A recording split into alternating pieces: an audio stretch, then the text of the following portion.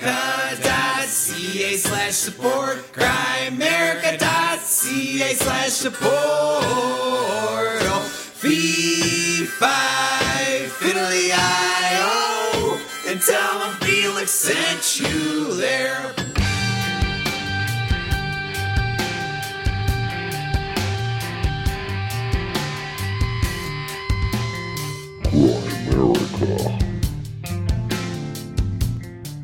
But my story is sort of like fairy tale, you know. And my objective is, if it's in the cards, is to have her, you know, sort of semi-retired to a natural environment. So, you know, my objectives are good, but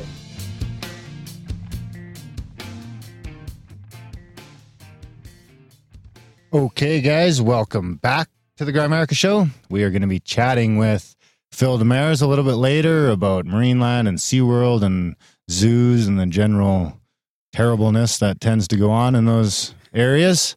But yeah, it's a fun chat. A little all over the map, but we have fun. Phil gets a little wound up at times. But before that, of course, we got the one and only Graham Lucidly Challenged Dunlop. Yeah, How's it going, buddy? Good. How you doing? Actually, you did go lucid and you hurt yourself. I don't think I might have been lucid there, actually. No, I don't think you so. described it as lucid. Did I? I thought you said you were lucid, but you just went with it. Oh, maybe I was then. See how fucking wishy-washy I am about it? No, I don't even know. I can't even remember. You're a dork. Maybe you're lucid right now. Yeah, maybe. Maybe you're dreaming. Am I dreaming? You should pinch it. Don't knock the table. On the just door. pinch yourself. Yeah, that hurt. Did it? Yeah. I could get airsoft gun in here and shoot you every couple minutes. Airsoft? Yeah. What's that? It's like a little less than a pellet gun. Yeah, but it hurts. Oh, really? Just to make sure you're not dreaming. That would be kind of fun. Plastic baby. I'll just shoot you whenever, every once in a while. I'll shoot you. Sure. Just See if keep you're me dreaming. awake, yeah. Oh, I could have it at work too. I'll get a holster. So how you been? Yeah, pretty good. You excited? Yeah, not bad, yeah. Excited about what? Go see Jamie this weekend? Yeah. Jamie Janover's here talking about Nassim Herman's theory of the unified theory. Very, very cool. It'll be good. He's got like a 4-hour presentation. So yeah, it's 2 to 6 on Sunday. Yeah, 2 to 6 on Sunday in Calgary. I think it's at the TELUS Convention Center or something like that. I can't remember. The links will be in the show notes as always. I was just talking to him the other day. Yeah, we're gonna go. We're gonna have a podcast with him while he's here.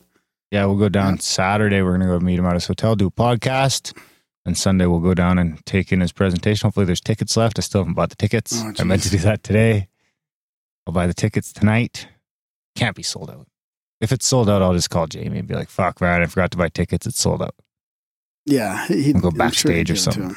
Yeah. Give it to us. I mean, we should really ask him for them free anyways, but I don't like doing that. I like supporting these types of we might as well just buy them. It's just because these guys like Nassim, I mean, they're doing amazing work and they're spreading a good message, and he's got the whole Resonance Academy. I'm sure he's not making a killing from it, right? So when one of his emissaries comes around, get to support him. I mean, it's probably $50 a ticket, I think, something like that.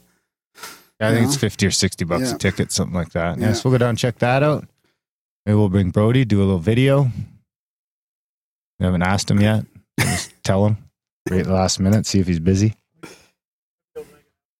I think it's going to be Saturday, like 3:00. Oh, shit, you guys in your fucking D&D. Are you guys going to have like a clan war soon?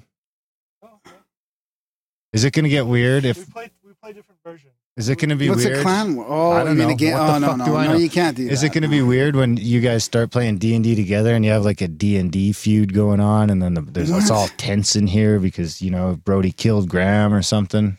Oh, yeah, I don't take it that... No? No. You always have a 20-sided dice in your pocket, but you don't take it that seriously? I do now. You always do. 9. Not very good. You're a fucking dork, Ron. It's getting worse. So do you remember when somebody gave us those dice and I was fascinated by the 20-sided dice? David Thon, because that was the shape of the David McRaven of the UFO I saw. Was very polyhedral, polygonal. Dodecahedron. Well, this is an icosahedron. The 20-sided is an icosahedron. Is it? Yeah. Why? What's that? Word of the day. Word of the day, yeah. Why would it be I? Icosa? Shouldn't it be V? Isn't 20V? Or bi? Like venti, you're thinking French. Yeah. But isn't that how deci? No, that's not Latin. I think Des is 10. this sacred geometry names come from Latin. Do you know? Like Dota, is Dota Latin for 12? Dota? Yeah. I Dota. think so.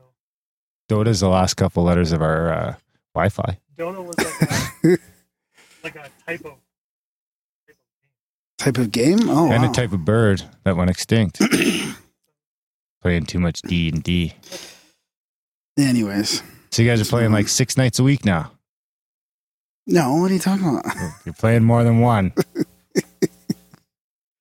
It all depends on who's around and what's going on. Depends on the week.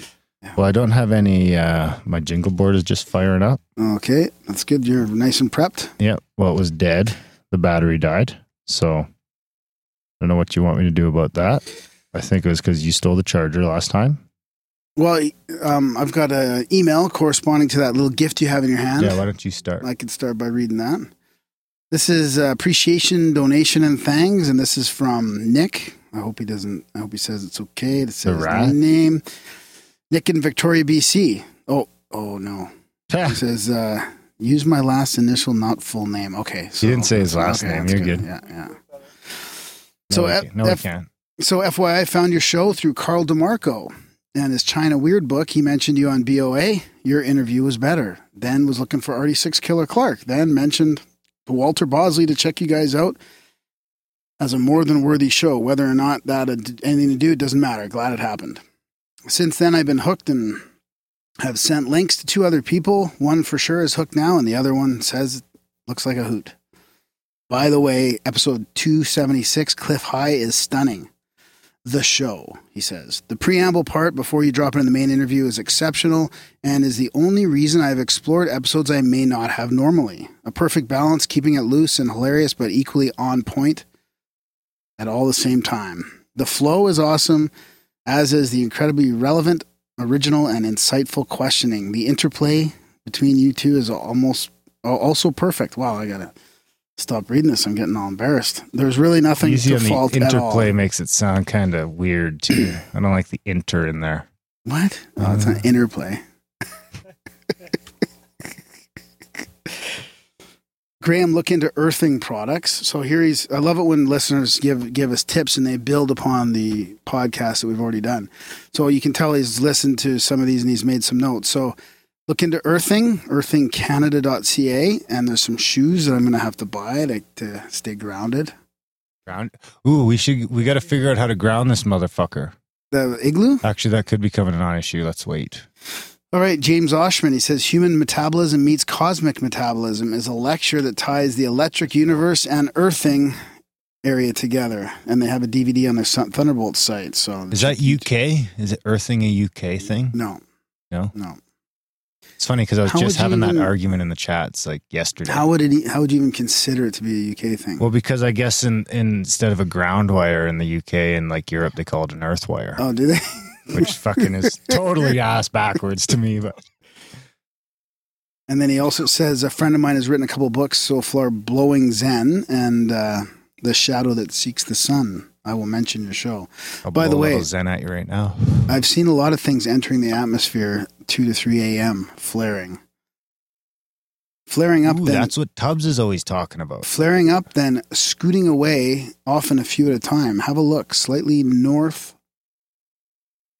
forward north of the Dipper, and then a bit northwards. That's what Tubbs has been telling me about for like 4 years. Yeah. He wants us to go down to Crow's Nest Pass with him one weekend and see these things. Well, yeah. I've been trying to for like a year. The Tubbs is all over the fucking place. Are He's they, pretty hard to rope in for are like they- a whole, like Crow's Nest Pass is a few hours away. You have to rope this guy in for like a whole day or Are they? and night. What do we call them in T7? Fast movers or whatever? Yeah, fast walkers. Fast No, walkers?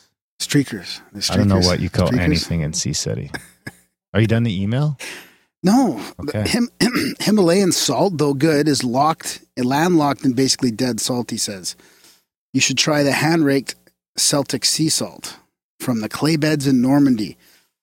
And it's also have cheaper equivalents. And he says it must be wet looking. So I've got 2 bags he sent me at home. I'll give you a bit of each maybe, but I didn't want to bring you a whole bag. Nah, don't bring me. Just bring me a little. So Am I going to eat it? What do I do with it? Yeah, it's salt. Just what you do put it on normal the- salt with, but it's filled with better stuff. Put salt on everything. So what does he say? It says a wet magnesium core, living stuff in it, crystalline structure from the sun, natural iodine lasts 20 hours versus artificial 20 minutes. All the research has been done by a Celtic brand, but holds true for the we rest. should actually just save that in case we get nuked. Regular toxic salt is 99% sodium chloride. Most sea salt may be originally sourced from the sea, but of whatever ripoff source is still 98% sodium chloride and compromised. I think the wet stuff is like 86 with buffer minerals, the crazy trace elements, than the normal salt. So he says the normal salt strips out and sells to the chemical companies as far as he knows. There's a spiritual aspect to it also. The ionized crystal structure from the sun, ocean as a repository of the earth's wisdom. Crystal used to be placed on a newborn's tongue. Ooh, the word salary is payment in salt. Is a person worth their salt? Etc., etc. He says sounds flaky, but not so much.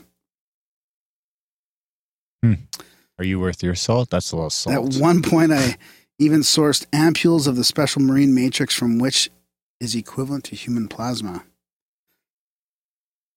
All right, so he says synchros are usually constant and often where I'm typing out a message and multiple times the exact odd word comes through the speakers as I type it. I have those type quite a bit as well. Happens a lot during the show, but there are other types. I'll try to log some decent ones so Darren won't slay them unless I come up with a gooder, as he says. Probably a good idea. This is not a synchro, but a bit creepy. Last night I went for a walk around the block as I'm thinking about stuff in one of your shows. I get to the driveway in a secure underground parking garage, totally lit up, nobody around, dead silent, nighttime. The instant I glanced down at the gate, started banging around like some sort of invisible Sasquatch was shaking the thing. Darren equals maybe I should have run down and started punching. Randomly, might have gotten a shot in. And it was very, very loud and quite disturbing. It went on for a few seconds. I quickly walked past the area because I didn't want anyone to think it was me trying to smash my way in. Perhaps non-local aftershocks of the garage there. Who the heck knows? No idea. But it felt very creepy. Goosebumps. Anyways, he was donating to the show. Says people had better pick it up. Do it. It feels good. Just give a couple mocha whippuccino, quintuple hot quad foam phony coffees or something else equally useless. Mentally and physically, health improvement all in one. Win-win.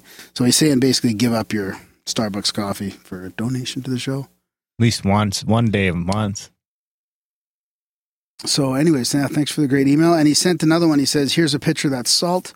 Hope this is not a beating a dead horse. And he talked about he has a small book from the founder of this company. So I want to check in this book about the salt. And what else did he say here? Anyways, he sent a little package here. Oh, did I read the part about the residence thing? I don't know. Yeah. No, my you emails don't. are all messed up here. I think The day you get your email figured out is I'm going to buy a lottery ticket. I can't. I thought he mentioned something in here about that. Huh. Anyways, can't see it. I can't seem to find it. Get out a pen and paper and write this down. Or a pencil. Why don't you send some physical mail to the Grimerica show? At P.O. Box 16033. Next line. 100-815, comma, 17th Avenue, SW. Next line. Calgary, Alberta. Next line. Canada. Next line. T2T space 5H7. That's the P.O. Box. Oh, so weird. Okay, so this I is- found a synchro that he sent as well. So do you want to open that first and then I do this? But Well, yeah, my the email's weird. jingle's Sometimes I playing. try to pop it up. I don't and know. No one wants to hear about your email problems. No one. the jingle's done. It's done. This is a Schumann generator Okay. for the studio use. Link sent an email talking about good vibes. So what? Ooh.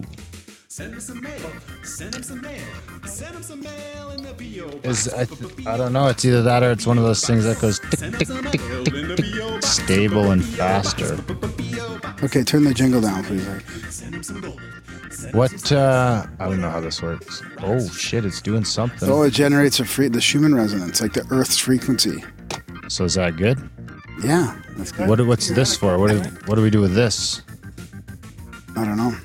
Doesn't come with instructions or anything? This is a data wire. Did he say he sent a link or something about it?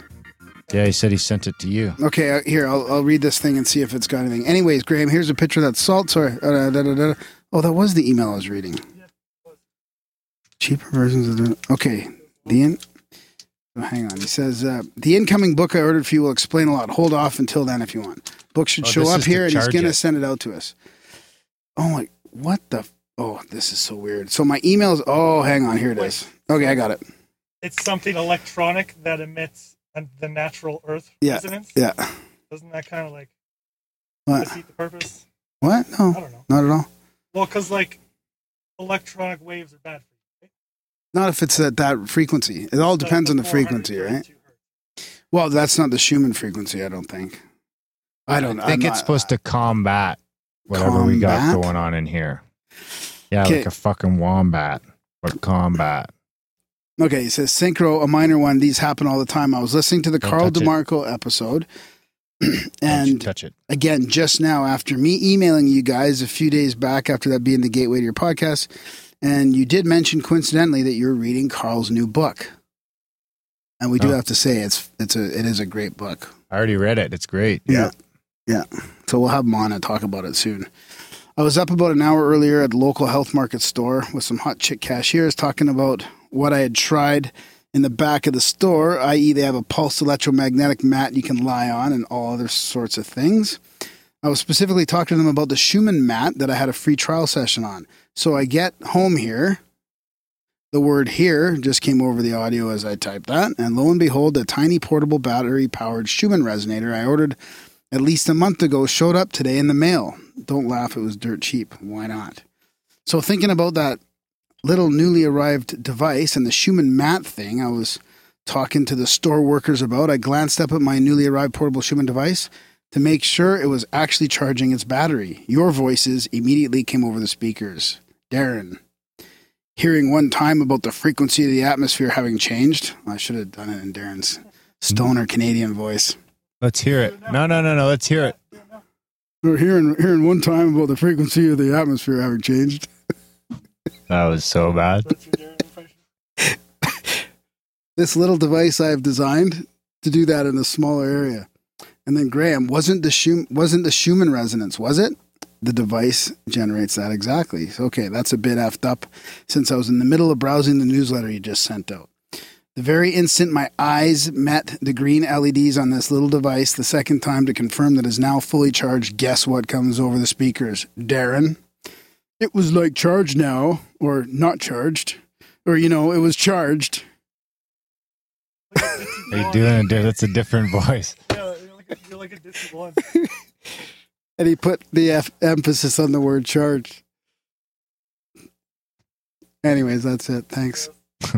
That was a better one. That was more of the stoner voice. That was more of the Cheech and Chongish kind of, Speechless. Yeah. Now time for the UFO quote of the week. That was good, though. I like it. I like this thing. Hopefully, you gonna rate that Synchro? That was a pretty crazy one. 8.42. Ooh, that's a good one. It's not bad. Pretty good. Better than most people get. He should be proud. Mm-hmm. That was all that was at the P.O. box? Yeah, that was all P.O. at the box. P.O. box. P.O. box. I think someone sent in a microphone or something. Well, that's good. I seem to remember an email. Oh, I was going to do... Oh, yeah. Bingo, bango, social media jingle. Don't forget to rate, comment, and or subscribe to the Grimerica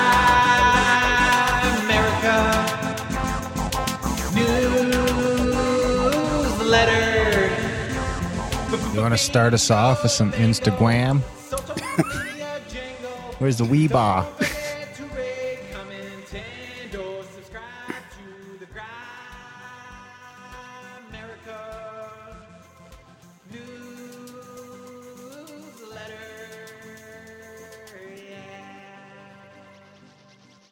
Are you going to start or do you want me to? Okay, I'll start. This is from Think Not Again. He says, this is on the The Greg Doyle episode, my all-time favorite episode, 280. I really enjoyed this show. I listened to it 3 times. Greg Doyle has so much to say, and his depth of knowledge makes me wish that his podcast was 6 hours long. I went on his website to discover more, but sadly I can't afford to subscribe to his program, but I sure wish I did. This was a fascinating talk and found myself riveted. When I was a child, I used to travel out of my body regularly. I could go anywhere around the world in moments. It seemed so natural that I thought everyone could do it. Alas, I cannot remember when the ability went away, but I do wish I could get it back, and there seems to be some sort of mental block. Listening to this show has inspired me to attempt to try again. Thanks, Graham and Darren, for a great interview on a fascinating subject. I can't wait for you to get Greg Doyle on again. 9.9 out of 10. I would give 10 out of 10, but I never give a perfect score. And then Fire in the Sky responded to him. This is wild that you can remember astral projecting as a child. I've been in a process of purging old programs with very interesting results, starting to lucid dream regular and occasionally getting precog incidents.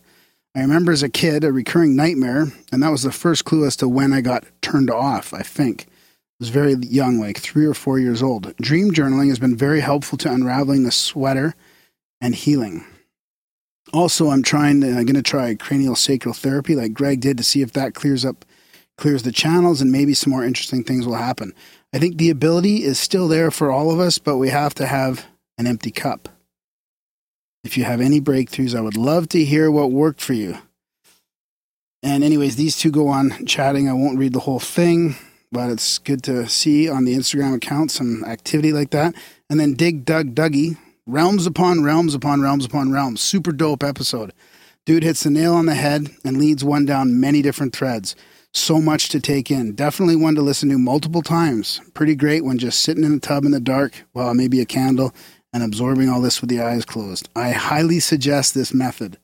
Thanks for putting out such great content time and time again, and always keeping my mind occupied in downtime with intrigue instead of boredom. Between this episode and Greg Carlwood's last episode with Tracy Twyman, I feel like I'm exploring more realms upon realms upon realms. So thanks, everybody. Instagram, Grimerica Show Podcast. Right on. Here we got a quote on the YouTubes on number 278. If you're on the YouTubes, you really should go over to the podcast. The audio definitely comes through a little bit better. You don't have to just staring at your computer screen, and you can listen to it wherever you go. YouTube numbers are going up a little bit though, but it still is only 1%. You should just, I think, if you're staring at the computer, you should at least go to the website and listen. And we get less YouTube. Give YouTube less traffic and Grimerica more traffic. Don't you think? Well, now we have videos sometimes. That's different, I guess. Yeah. Anyhow, he said, favorite quote of 278, don't call my shticks gimmicks. I don't remember who said that. I'm sure I'm not alone in saying that back in the 70s, the Bermuda Triangle was my gateway drug for this entire field. Edit. No shit, about 1 minute after I posted this, I got Darren's confession of the same. That's almost a synchro. Number 278 again. Ironically, after listening for free for over a year, I subscribed to the Black Budget the same day that asshole drove through your garage. Here we got on 277 from Connect the Soul. Thank you for your very own continuing wisdom, inspiration, also schooling to boost my voyage to becoming more consciously informed combined with spiritually connected. We got That's pretty positive comments for YouTube. Yeah, YouTube's been getting better. I love you guys, Graham. You look as great as you are. There you go, buddy. What does that mean? I don't know. You look good, I guess. You look puffy. Thank you. You looked less puffy that day. You're worth your salt. I wasn't retaining as much water. That's it. I love your show. Pretty important venue you've created there, Grimerica. Can't we all just wear robes and chitty chat about things and stuff with some coffee all day? Greg's and your input about beasties was very reassuring in that it's nice to know that I'm not alone. Though I would disagree a bit with Greg about going to sleep every night as being a mini death. Love sleep and think sleeping is more real or as real as life. And I ain't no coward or escapist or alcoholic neither. Well, mostly. Sleep seems as real as awake, maybe sometimes more. Anywho, thanks, fellas. Big fan as much as Canadians are big fans about things. Come on, dudes. Try and get Tom Campbell on your show. We live in a simulation. Let's see. I'm still way back there. Big toe. Yeah, that's right. I don't know. We were close to making that happen. And somebody, Justin called him. Our buddy Justin called him and got a hold of him and then still couldn't wrangle him on the show. He was going to come on and then I don't know what happened. Actually, I tried emailing him a couple times and the email didn't go through. Or Here we go, guys. It's Mathis from Norway again.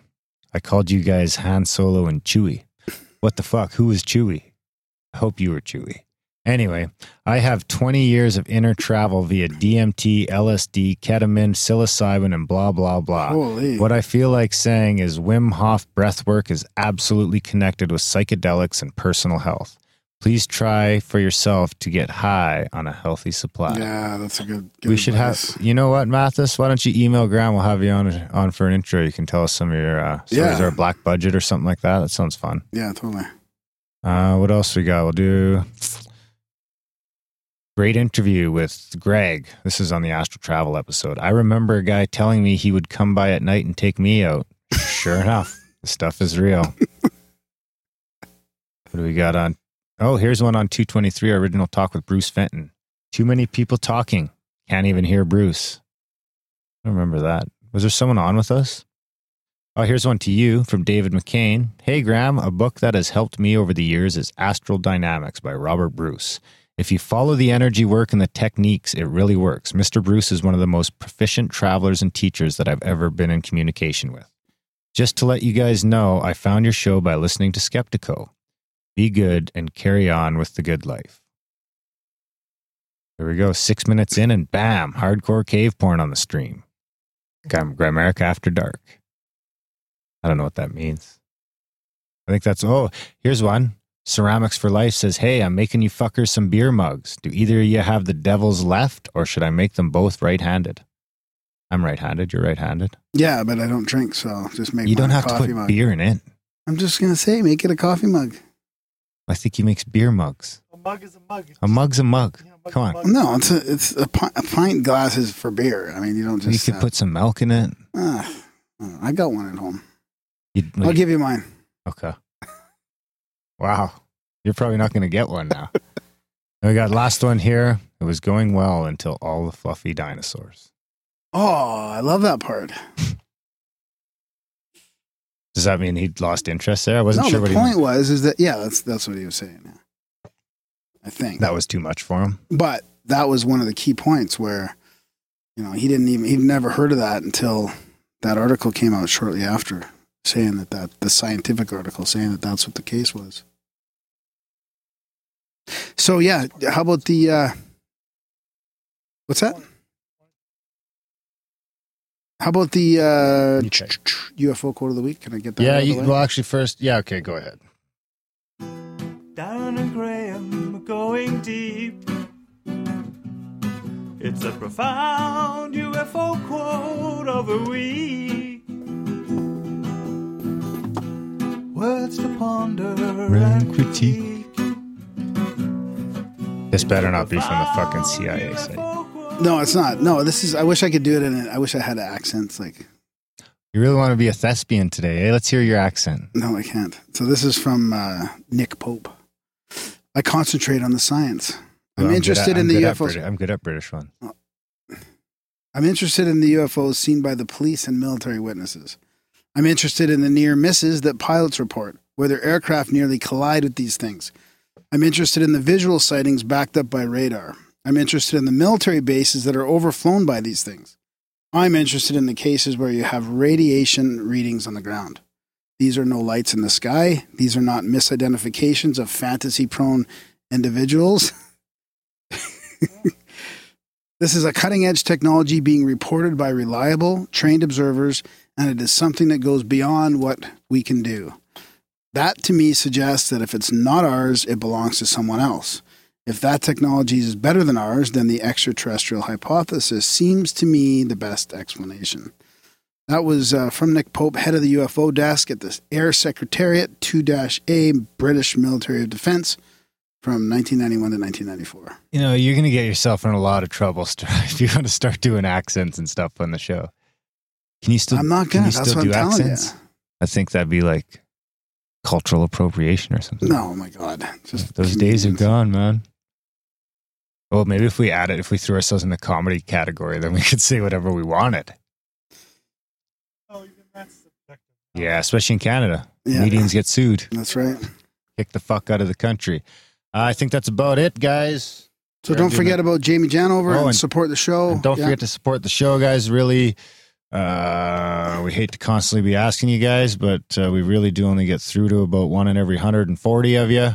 So if you could head over to grimerica.ca/support today, maybe sign up for a monthly or do a one-time donation. That would be super. Try and get those support levels up. We do keep giving out the show for free, and we will continue to do so.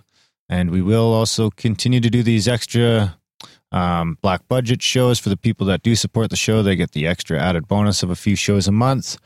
So yeah, do it up, sign up via Patreon or PayPal and get her going. If you can't do that, you or even if you can do that, you should still do everything in the show notes.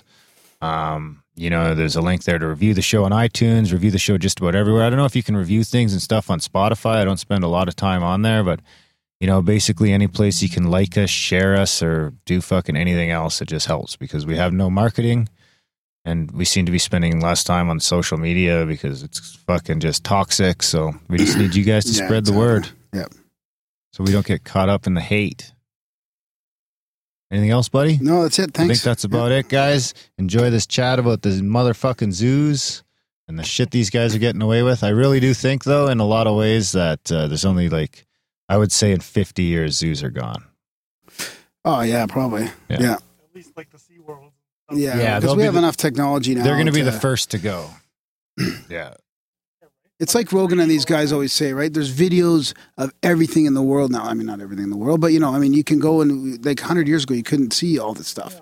Now we have access to everything through technology. Yeah, so and why have them in a fucking 4K physical zoo, right? doing some crazy shit that instead of sitting in the zoo just fucking wanting to put a bullet in its head, but it doesn't know how. Yeah, there'll just be drones everywhere in the world giving you a 3D. Well, that sounds pretty terrible too. Let's not go quite that far. That's what it'll be like. I mean, you'll just be tapping in a drone. Stick with Planet HD Earth drone footage everywhere.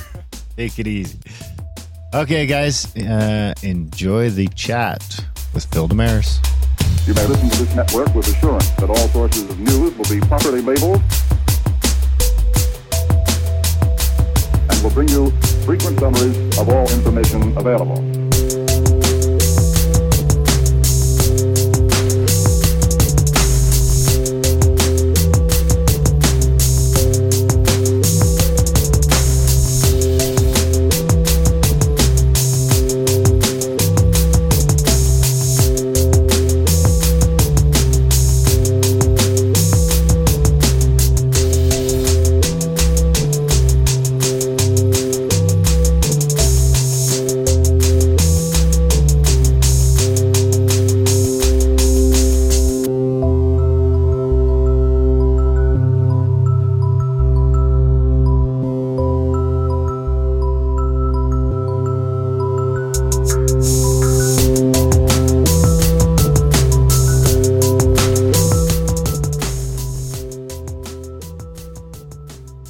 We've got Phil Demers here with us, fellow Canadian. He's back east. We're out west. He's an animal abuse whistleblower. Some of you guys may have. What's that? Is it back east? Is it front west? It's just out west, back east. Yeah. he's the Walrus Whisperer, and we're going to talk about his GoFundMe and a bunch of his the work that he's been doing on kind of whistleblowing on animal abuse. So thanks for coming on the show, Phil. Really appreciate it. Hey, my pleasure. Thanks for inviting me. Yeah, we heard about you quite a while ago, and we just wanted to know, how things are going and what's going on latest. I mean, I guess for listeners that haven't really, is there any way you can give us, Darren, should we do a little, just a brief sort of overview, just so for people that haven't really there's definitely probably a chunk of the audience that haven't heard it. I think we've got, half the audience maybe doesn't listen to too much Rogan. That's where I've heard you on Rogan a couple times now. I think you were just on there again a month ago, right? Yeah, I just got back. It was great. So if you could just kind of bring us up to speed, or maybe give us kind of the 5-minute version of how you got where you are right now. Sure. So, I was a young kid, sort of a punk kid, just, I don't know, looking for adventure. And I found it at a job swimming with whales.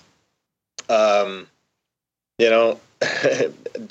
one, I'm feeding whales. I mean, within a year of applying for this job, I was swimming with orcas and jumping off of their rostrums in the air and flying around. I mean, this was this insane adventure and crazy job. And, back when I started and I was about 22 years old, this is back in 2000, places like SeaWorld and Marineland, these were celebrated places. I mean, this was an industry that was, not only thriving, but like burgeoning. I mean, this thing was booming.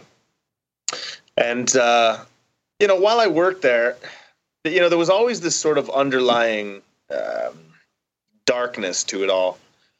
But, sort of don't want to delve too far into the darkness of your job when it's what puts food on your table. It's just a matter of fact. And then eventually, especially, in a place like Marineland, when the longer you're there, I mean, there's a pretty big turnover rate. So the longer you're there, you're going to get closer to management, let's say. And once you're closer to the decision making of things, you start to sort of see what the business aspect, sort of what the interests of the business lies versus that of the best interests of the animals. And this is where, I had a great deal of conflict with management. And, there's obviously the relationship with the Walrus that I have that, it's a very unique relationship. It's one that, it's really indescribable. It's hard to explain. But scientifically, the soundest way to explain it is that, there's a walrus there that came to us while she was very young, and she perceives me as her mother. There was this incident that occurred between the two of us, and her brain circuitry opened, and I basically tattooed on her mind in every which way, shape, or form, be it the smell, sight, the sound of my voice. And so, now I've got the compounded conflict of issues with that animal over and above that of the others, but the health issues that I'm not the one that's flipping the bill on helping these animals, but I'll be damned if someone that's supposed to be isn't in the capacity that they should. And so there just came a point where I'd resolve that there was no fucking way that this place was ever going to get better with me just pounding on the inside of the walls. Like, I had to break out. So fuck it, I quit. And, long story short, they're suing me for plotting to steal a walrus. I'm sort of fighting back and have been so for years. We're pushing on 6 years now since I've been gone. And, I threw myself over the edge of the universe, sort of in the hopes that it would guide me and sort of catch me and take me on this wild and crazy trip that this has been, and it has not failed me, and so I've managed to stick with this impossible and improbable fight. And in fact, it's hard to argue that that we haven't built more momentum now than ever before, and I'm now sort of basking in this sort of relief that, all these years of, just sticking to my guns and just, and I can't even tell you how many times I've been on the brink of disaster, but just putting faith in that I'll always get pulled from that brink. And I'm telling you, man, I've teetered the edge a number of times, and here I am 5 years later. I'm starting to feel like, I think momentum is not only on my side. I think what started a lot of years ago is now unstoppable. And that's where we're at. And now we're talking. Wow. So that's exciting that you actually feel like you're going to push through and you might see. So do you think, I guess the goal is to see these places shut down in the end? Well, I mean, in the case of Marineland, I would like to see it as a business enterprise evolve so that it itself can still be successful. But I see it as an evolution where they, for instance, retire all the animals to sanctuaries, perhaps even have a heavy hand in funding sanctuaries. I mean, responsibly evolve away from having to do with anything with animals and just start accommodating the tourists here. The tourists want rides. They want excitement. Get out of the animal business. It's over. So I'm hoping that can be done with Marineland. The reality is it's probably not going to be the case. And in such a case, if what I have to do is twist back the arm that twisted mine, and then so be it. I'm here to twist till it breaks. They have the decisions to make, not me. My decision's already made. That's interesting because I think for the rest of the zoos in Canada are government owned, aren't they? No, hell no. No, like I think the Calgary Zoo, isn't that government owned? The city like owns it. It seems like it, but there's a lot of there's a lot of municipalities that'll subsidize zoos. Yeah.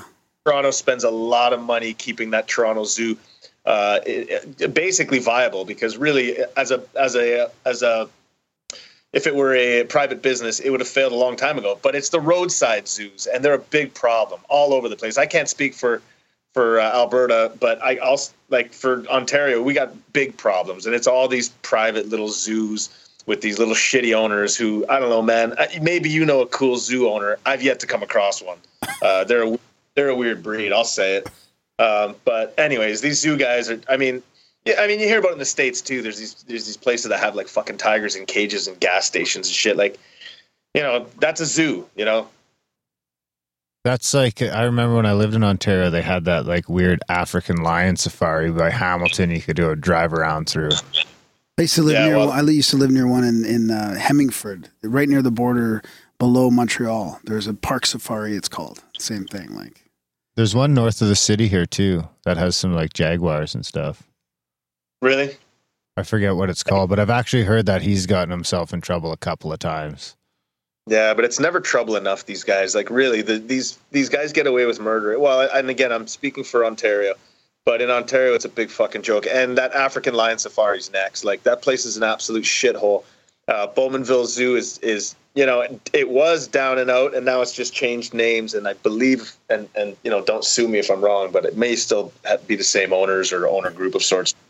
But these guys go down in like these blazes of glory with animal cruelty charges levied against them and all this stuff, and somehow they always wind up on the other end smelling like roses. And honestly, I think that the province of Ontario is very complicit in that, and that's why I fight for laws and stuff, and have been so, and been advocating for and speaking with different members of different levels of government.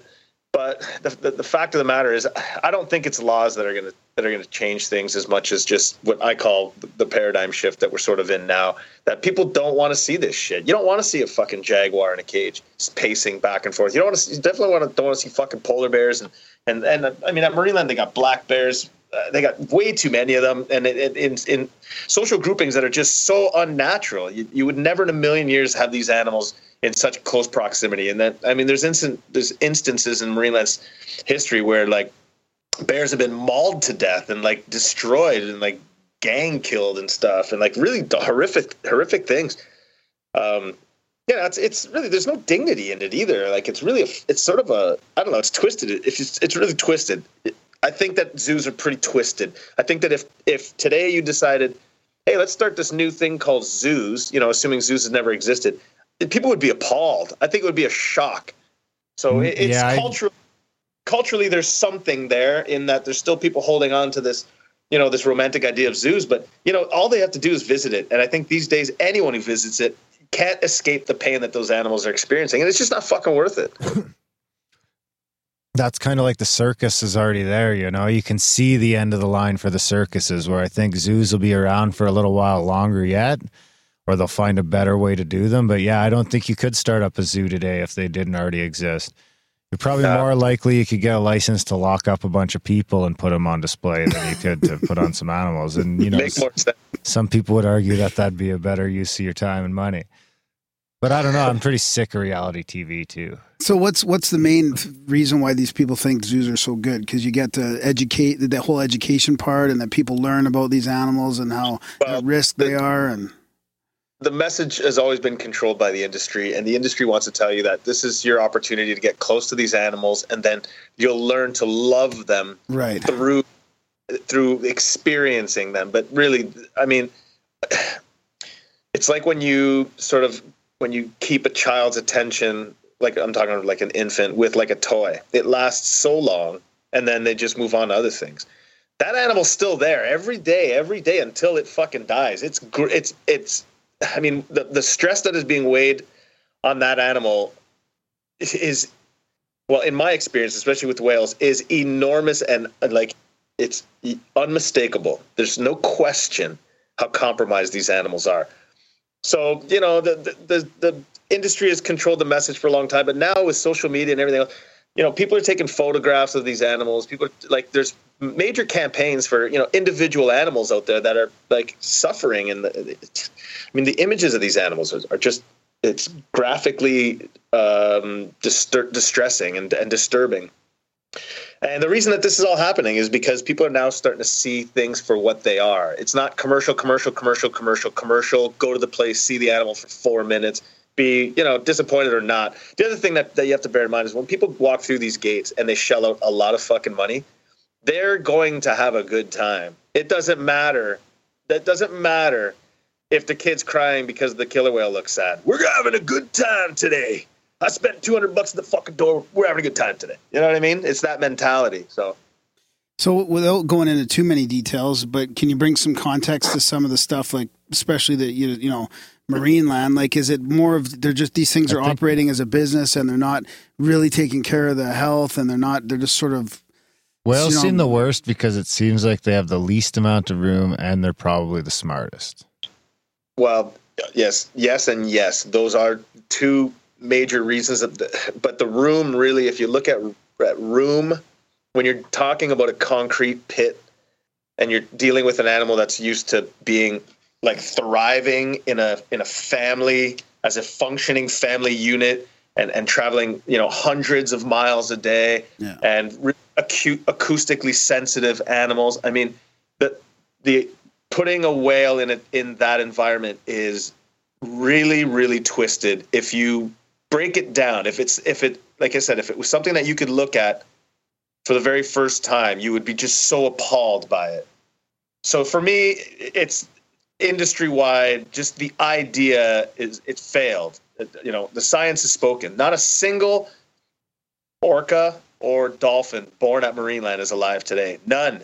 Zero. None of them lasted longer than a mere months to few years. Like, wow. It's a complete bust. It's a bust. That's 54 years of failed breeding. I'm sorry, that's a bust. You've got 50 or pushing 60 beluga whales. Well, if you're producing 3 or 4 a year and 3 or 4 are dying, that's a bust. That's a fail. This is not an environment where these animals are going to thrive. It's, in fact, an environment that is like transparently destroying these animals. Like, so the science has spoken on that. As far as like, I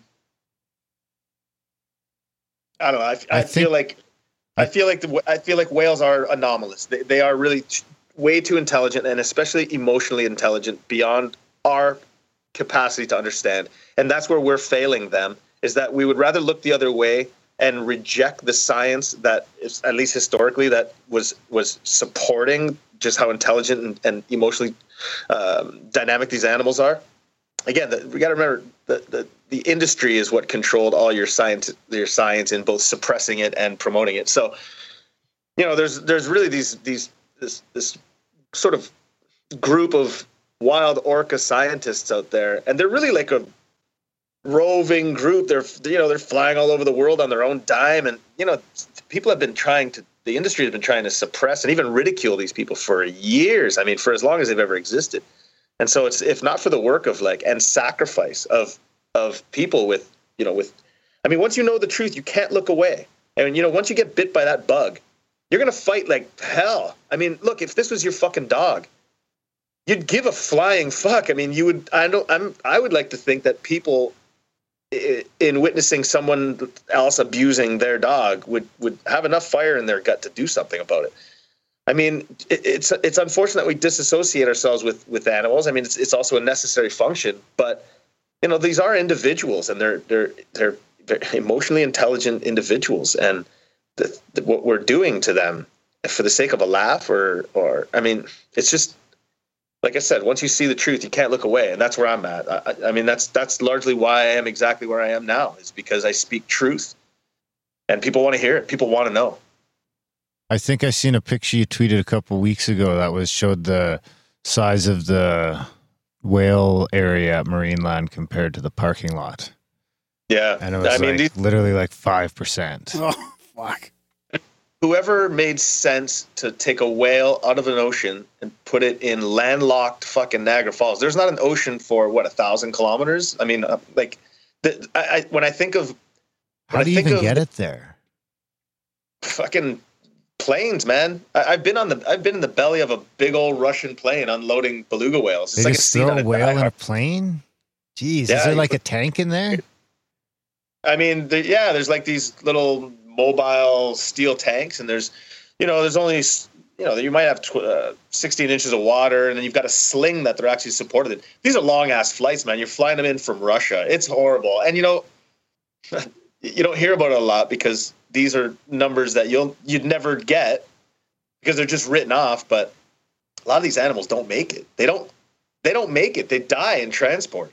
I mean, imagine trying to get a killer whale out of the Siberian wild, out in the Red Sea, and trying to truck this wild orca in a tank through to try to get it out of that. I mean, I can tell you for sure, with a surety, of animals that have died only like meters from where it was caught. I mean, I've seen photographs of wild caught killer whales unreported. Back then it didn't exist. We didn't have, I mean, even in as early as 2000s, cell phone and video and cameras, these things hadn't quite gotten into all your consumers' pockets. So I've seen Polaroids of animals that are dead that would never hear about, but that were captured wild. I mean, it's a gross industry, and in Russia they're still doing it. They're fueling China's consumption of these whales, and now there's oceanariums popping up like crazy over there. Can you still get whales in Canada? Like can Marineland still get whales, or is that banned in Canada now? Marineland can bring in wild caught animal or whales from anywhere in the world. They can't from Canadian waters. They can from Russia. Oh, so it's on a country basis. So Canada's okay with you importing it. You just can't do it here. And they're like, yeah, I don't know where this whale came from. Yes, precisely. Really? That's so far. That's changing. Mark my fucking words, that's changing. Trudeau better or worse for that? Well, Trudeau is who made the big announcement of $1.5 billion and trying to protect the southern resident orcas. And in that bill, some components of it expect some tweaks to be made. Really? So you do have some faith? I mean, I'm always looking for a reason to like the guy. Well, it won't be Trudeau's work, that's for sure. But I mean, I think it's a sexy platform. I think I think he stands to benefit if he were to outlaw whale import, export, and captivity across Canada. I think that if he were to support something like that, it could only benefit him. I think that it's also something that's probably, for the most part, I think it's supported by all parties. I see a bill that's presently being debated that may very well be tweaked to do just that. But it's yet to be seen. But there's things happening right now. Like, I was just in Ottawa 2 weeks ago. Like, things are happening. I almost don't want to say too much because you never know who's listening, and these people have been putting up roadblocks every which way. So I don't. There's things that I say. I mean, I speak cryptically, and it just is the nature of sort of where we're at. Well, that's exciting. I'd like to see. I mean, it seems to me crazy that it's not. It's I don't know. It just seems crazy to me. Like, you go to Mexico and they still have the dolphins and stuff, but you really think that here in the supposed first world we'd have that shit sort of figured out by now. But I mean, like you said, it's just going to start popping up in China and places like that now. Well, I was going to ask about the rest of the world. I mean, we're probably fairly decent compared to a lot of, I mean, what are about the places in China and Russia that are, like the marine lands of those countries? They're big facilities. They're definitely more modernized than places like, Vancouver Aquarium and Marineland, but both those facilities are like 50 years old. I mean, they're quite literally shitholes, but it's of no matter. It doesn't matter. It doesn't matter how elaborate and beautiful the pool is. It doesn't matter. You put those animals in there and they're immediately compromised. You've ripped them away from their families. It's over. It's game over. You can try to force breed them and everything else, but I mean, these animals, just recently, an animal, a whale at SeaWorld just suffered like a horrible injury that's I would call it, I've never seen one that bad in as many years as I worked at Marineland. I've seen some fucked up, well, of course I've seen some really fucked up shit, but like an injury of this severity, like, it's lost a big chunk. It was taken out of its dorsal fin. Like, it doesn't matter how nice your fucking pool is. These animals get fucked up in it. No, like, but I meant more about the actual like support for the animals and the the humanity part of it. No, China is precisely where you go for examples of how not to treat animals. It's I don't know. They get their kicks. They like to get their kicks out of things that are, I don't know. I mean, I don't want to speak for a culture. I don't know, but I know that the paradigm shift is yet to be taken there. There's not even really roots, but these aren't wars that are won overnight. No, the West would be a big win.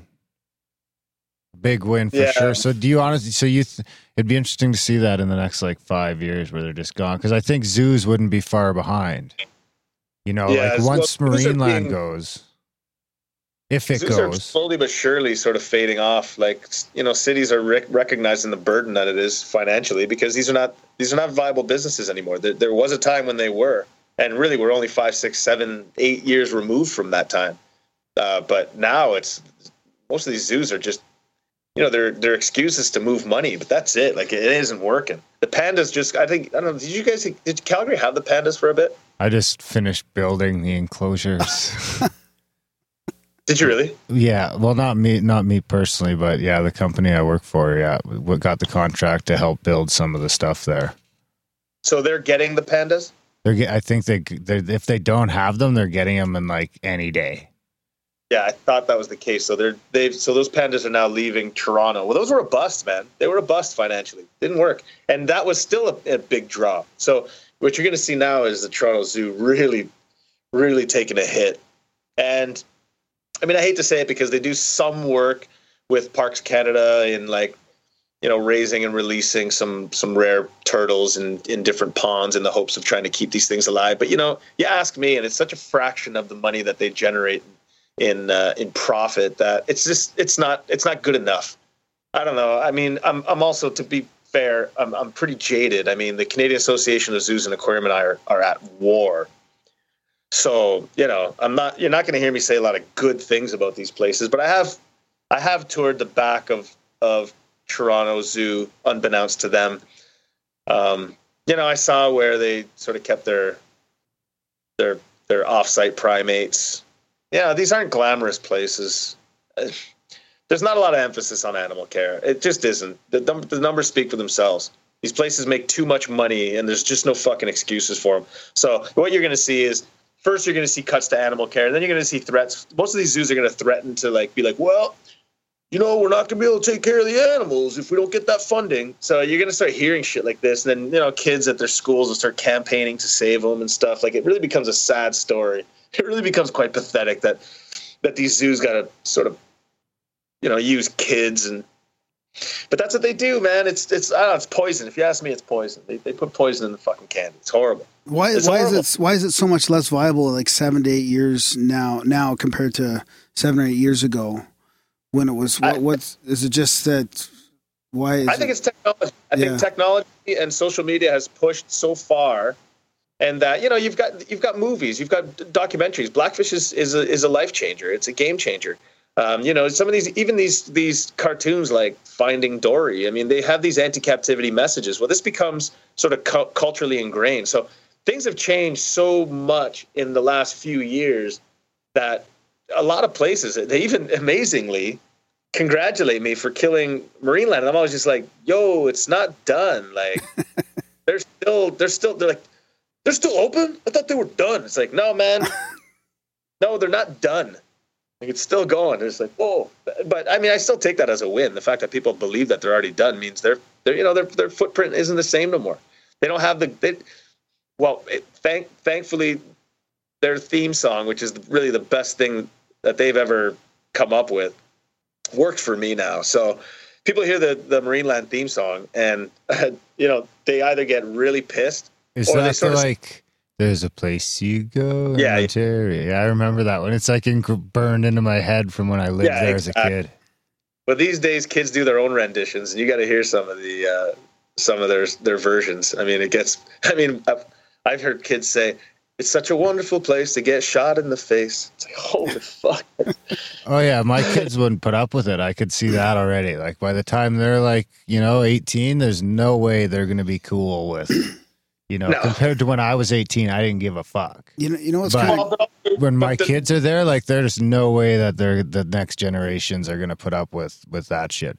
And Marineland does a bunch of shit I didn't even know about, like with the deers and everything else. And Well, you heard about the dog shooting, of course, right? I mean, the owner has unnecessarily decided to, blow away 2 fucking beautiful dogs, puppy dogs, really, labs, just because they were walking on their fucking property, which was their neighbor. It was his neighbor's fucking dogs, and they wandered onto fucking Marineland's property. He's just like, you know what, fuck this, and he decides to shoot them. I mean, it's like I said, zoo owners are a real special fucking breed. So the nice thing about my sort of war against, zoos as a whole, really, but in Marineland's case, it's not hard to look good when you got a real fucking ugly enemy. So I sort of benefit in that. As much of an asshole as I can be, I wind up looking pretty fucking good against that peculiar individual. It's creepy with this one, with this, like, I don't watch our local media that much or news or listen to the radio or anything. So I'm really not plugged into our little pop culture of Calgary, but I keep hearing the stuff about the zoo, that pandas coming in and all. It's like getting so much mainstream attention. Like every little bit I have heard has been about this. Like the news happened to be on a couple times and they're talking about the pandas. Like, how are they getting so much attention and pushback? Is that because the city needs that marketing, because of the deal bringing in the new animals, and this place too has a problem with animals dying. So I mean, you know it already. You are now, because you are exactly where we just left off in Ontario with the pandas leaving. You're going to watch some major promoting, and it's quite. It's unbelievable. Yeah. Oh, but they're banking on this. I mean, they bank on it. They're just like, this has to bring this much revenue, or we're fucked. I mean, all zoos are at that point. I mean, that's the reason they put these animals on tour to begin with. It's supposed to be a draw, but you watch them hype the shit out of it. You're going to read it. You're going to hear about it in the news like it's fucking news. That's where I start getting pissed off. People are starting to recognize. You start watching the news, and you're like, okay, why am I fucking listening? Why am I learning about pandas going to a fucking zoo right now? Like, I'm not learning anything. I'm not learning anything new. So this is not news that the fucking pandas are coming. Like, get your bullshit off my fucking TV. Like, I don't want to hear your fucking bullshit, petty promotional material trying to get my fucking last dime. Sorry, you're not getting my attention. I'm turning that fucking dial every time. And that's the other thing that's changed. People like, fuck TV, fuck commercials. I'm not going to listen to this fucking Marineland commercial. I'm not going to sit to this 30 seconds of bullshit right now. Right? They just go straight to the fucking YouTube and just go, okay, now we're fucking. Well, that's what I was going to say, is not just the YouTube, but you got like your fucking how many different BBC specials that, I mean, I'd way rather. I'm like fucking Donald fucking Duck. Ray Wather. I'm going to do it again. I'd way rather watch, Planet Earth 2, where they've got these crazy cameras and I see this shit going down in this fucking insane natural environment, than go to the zoo and watch a tiger walk around in circles. Like, I can go watch fucking tigers fucking fighting eagles on a mountainside. Like that some dude camped out, didn't bug him, camped out on a mountainside for fucking a month and just watched and fucking took pictures and videos. It's hard to watch because we have such a distorted view of animals because of just sort of how history has entertained us, that, these animals are somehow like our buds. And, they would fuck you up, man. Can't believe. they watch a fucking bird. Like I watched a video of a bird eating a cat. Like I love cats, dude. I got 3 and often enough 4 cats. Like I love fucking cats. But they get eaten by birds in the wild. It happened. It could be your cat. Every cat's the same. They're cats. That's why I don't let my cats out. Oh, they say people look up because we used to get there's a time in our evolution that we were looking up for fucking things coming at us. I bet. And here's another thing. If your cat was bigger than you, it'd fucking eat you tomorrow. Oh, I tell my wife all the time, I was like, those fucking cats, John, they'd start eating you in a couple days. That food dish, I tell Graham too, that food dish don't fill up for a week. That's it. It'll start chewing at your cheek because that's the soft part. You watch when that survival fucking instinct kicks in on a cat. I'd like to think my dog will die by my side. But I could be wrong about that too. I mean, I have no comment. I hate to call dogs dumber than cats because that argument goes a whole bunch of different ways. Yeah. Well, I think it's I think it is that dogs are sort of dumb and loyal, and cats sort of just put up with people. That. Oh, my cat is so loving. Like my cat is so loving. It's a unbelievable. cat can love you. I've got that cat that loves me too, but cats are different. They're not dependent on you. They'll if you're gone and the door's open, they'll move on. Whereas, my dog is like, no, man, I'll stick around. Yeah, but we bred that in dogs. We want that contrast from cats, really. I mean, really there are dog people and cat people. I love dogs too, but truth be told, it bothers me sometimes I don't want to develop a very powerful relationship with a dog because it fucking busts me up like crazy when they die because you can just these are powerful relationships, and dogs, they don't last that fucking long. I've got cats now that are both pushing 25. Holy it's so That's crazy. Tough, it's so crazy. Well, I say pushing 25, sorry. Like one is 22 and the other one I can't vouch, but we got to guess between 20 and 22. Yeah, that's still old for a cat. My dog just died. It sucked. He was dude, I feel for you. It's horrible. He was it's 14, Tyson 15. just died, really? Yeah. Oh, You put him down. Yeah, I had to get him put down. He was just past, he's starting to be in pain. Sucks, man. Yeah. I honestly, at my age, until I decide to do that, and maybe I'll, it's not something I've written off completely. I think I may eventually want a dog, but it's just too powerful a relationship. And it breaks my heart so fucking much. Like I just remember losing my dog as a kid and it destroyed me. I lost a cat 2 years ago, and I needed to take 4 days off of work. Like that's probably not, maybe it's a little bit above most people's standard of grieving, but it really twisted me up, man. And it might not, to be fair, it's been a vulnerable time for me, and it's been like, I've been at a heightened state of emotion for the better part of the last 6-7 years here.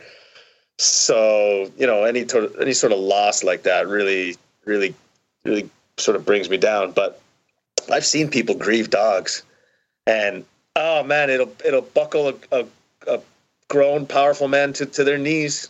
I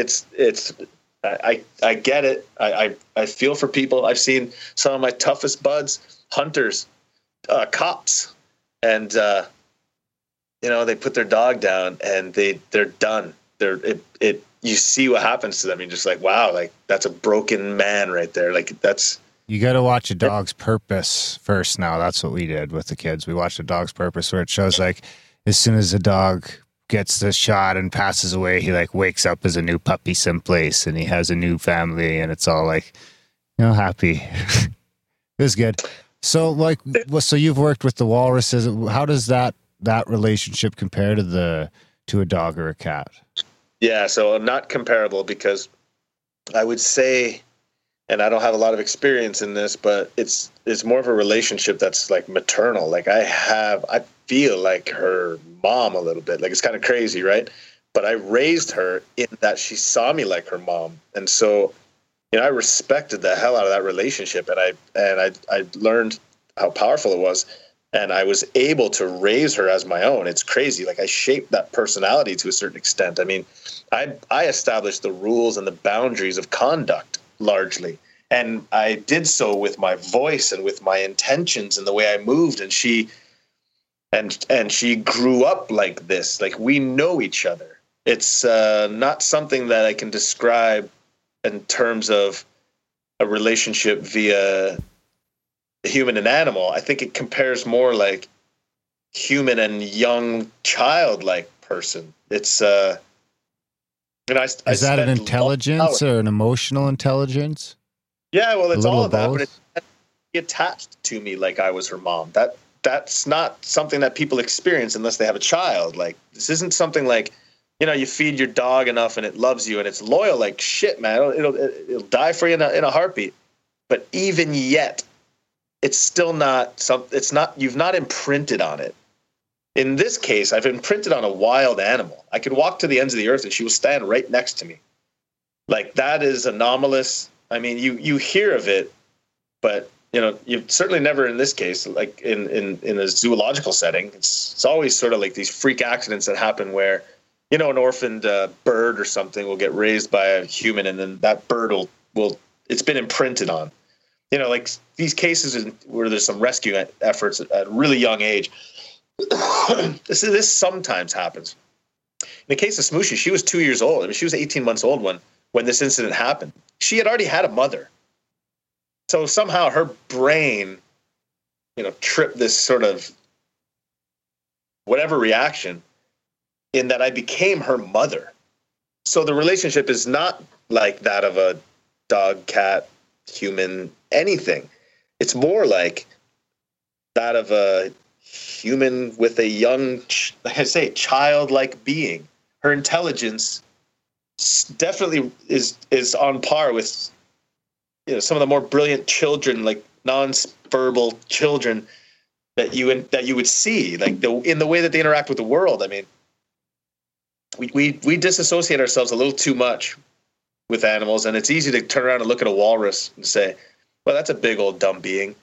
Yeah, maybe it is to us looking from the outside, but in its world, that's not an idiot. That's a thriving, intelligent being, powerful, brave, warrior-like. I mean, the things that these animals face is crazy. But it'll fuck you up too in the wild. I wouldn't want to take on a walrus. And more likely they'll run from you, but I mean, I wouldn't recommend it. They are, I mean, in the case of big males, they could be like 3,000 pounds. Yeah, I was just watching a Netflix show with my kids the other day about these like crazy animal experiences, and this walrus had got like lost down in Brazil, and it like came up on the beach, fucking went up past these people, went like across the street, fucked up a couple cars, and then left. Was that an elephant seal or was that a walrus? I thought it was a walrus, but it might have been an elephant seal, actually, now that you mentioned it. I think it was an elephant seal. Although, walruses have been known to sort of stray away from the herd, but they're not crossing any streets. Like if they're 15 feet from a beach, from the water, that's effort enough for them. They're pretty lazy, but a big old elephant seal, man. They're bigger than walruses in some cases, so yeah, they'll fuck shit up. That's right. Maybe it was the walrus I seen that killed the polar bear on one of those nature specials. Yeah, they drown them. They win that fight. That's crazy. Often enough. I don't like watching those videos, but they do exist. No, it's fucked up to watch. Yeah, it's like watching someone fall off a skateboard. It's not as fun as it sounds. Yeah, it's really not that. Like I said, but this is the illusions that we sort of have in that, and I'm guilty of purporting my walrus to be this oh so gentle being, whereas she could be this sort of murderous, crazy being as well, of course. But yeah, the illusions of what nature is and what animals are, it's a stark contrast to the reality.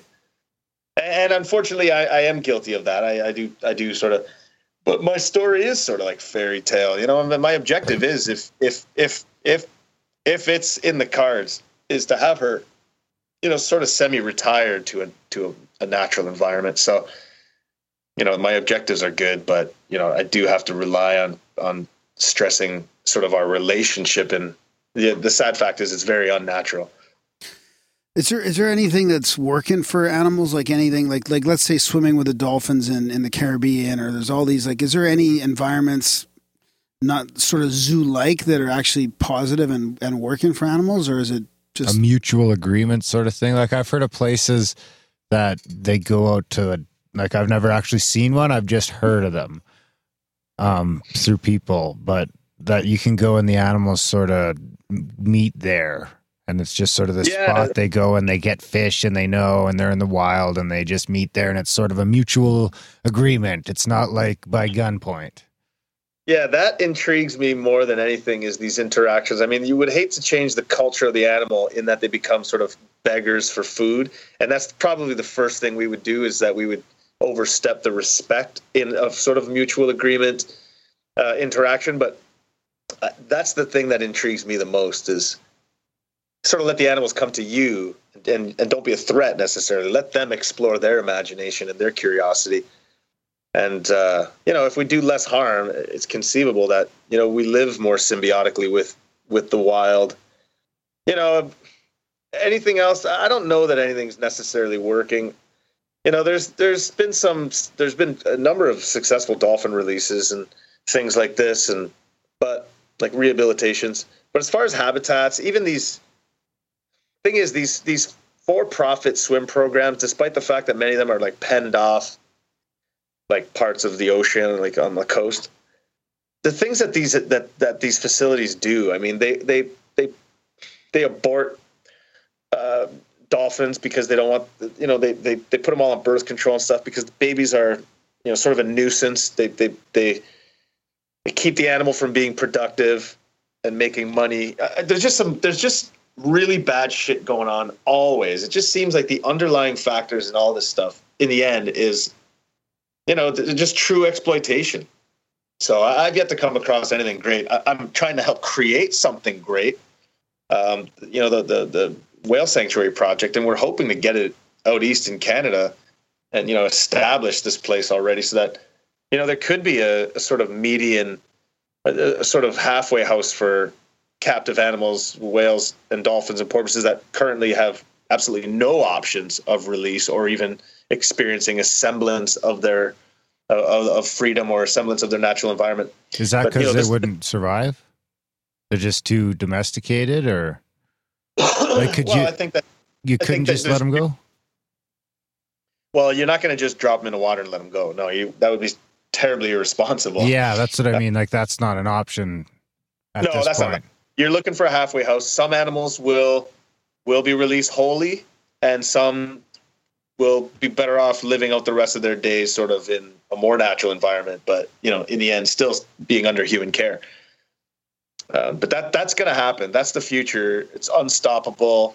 And I think we're going to get that in Canada. And that is just going to make for such an exciting time.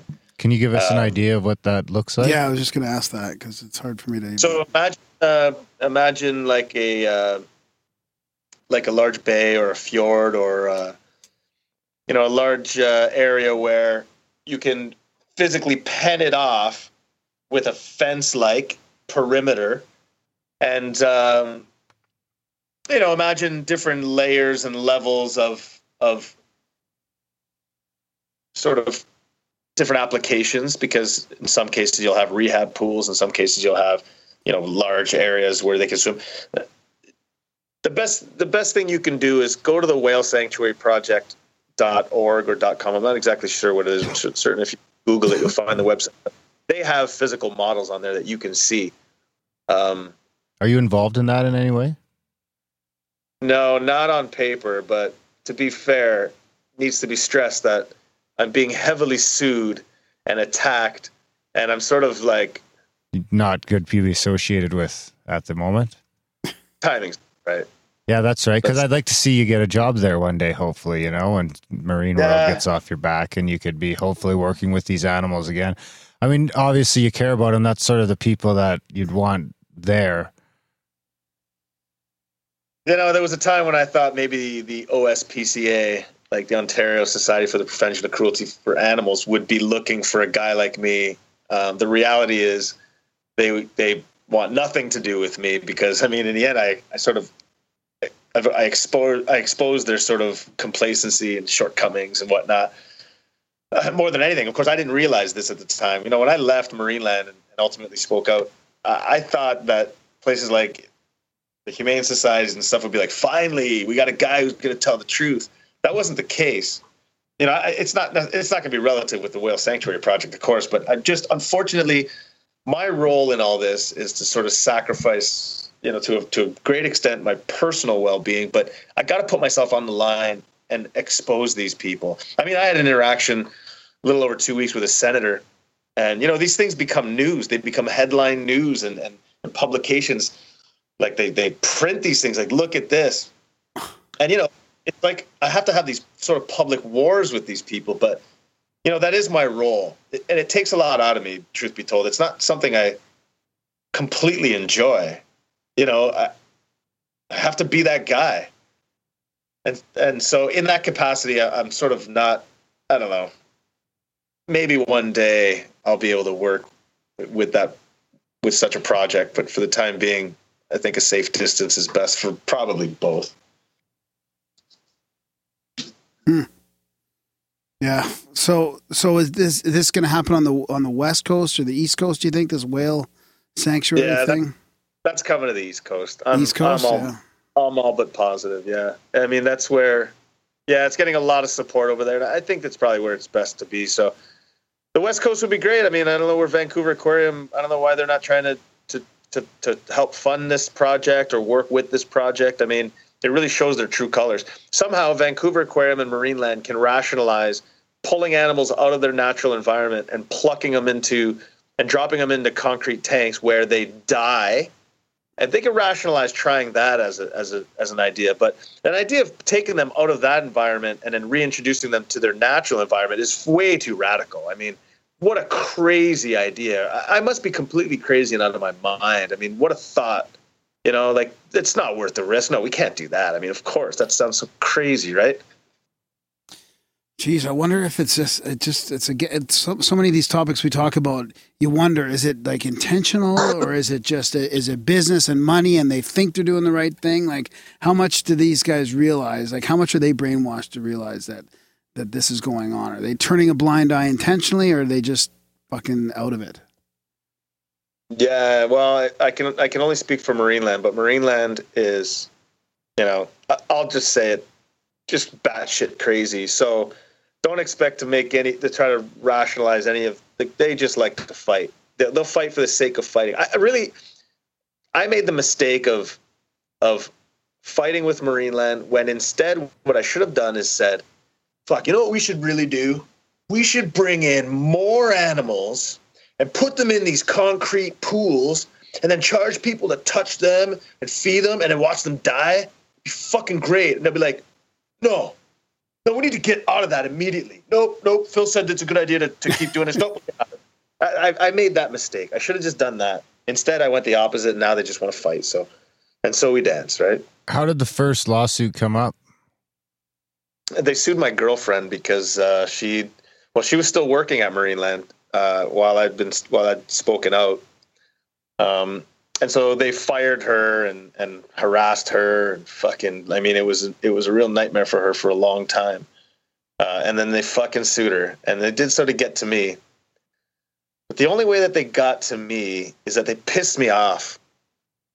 Rather, they inspired me to have a really strong and firm resolve to get back that pound of flesh that they sought to take from me. So I call that one the big mistake, because that one, when you go after my family, well, look at what I did on account of the fact that they were harming the animals. Well, now they're threatening my family. They fucked up, man.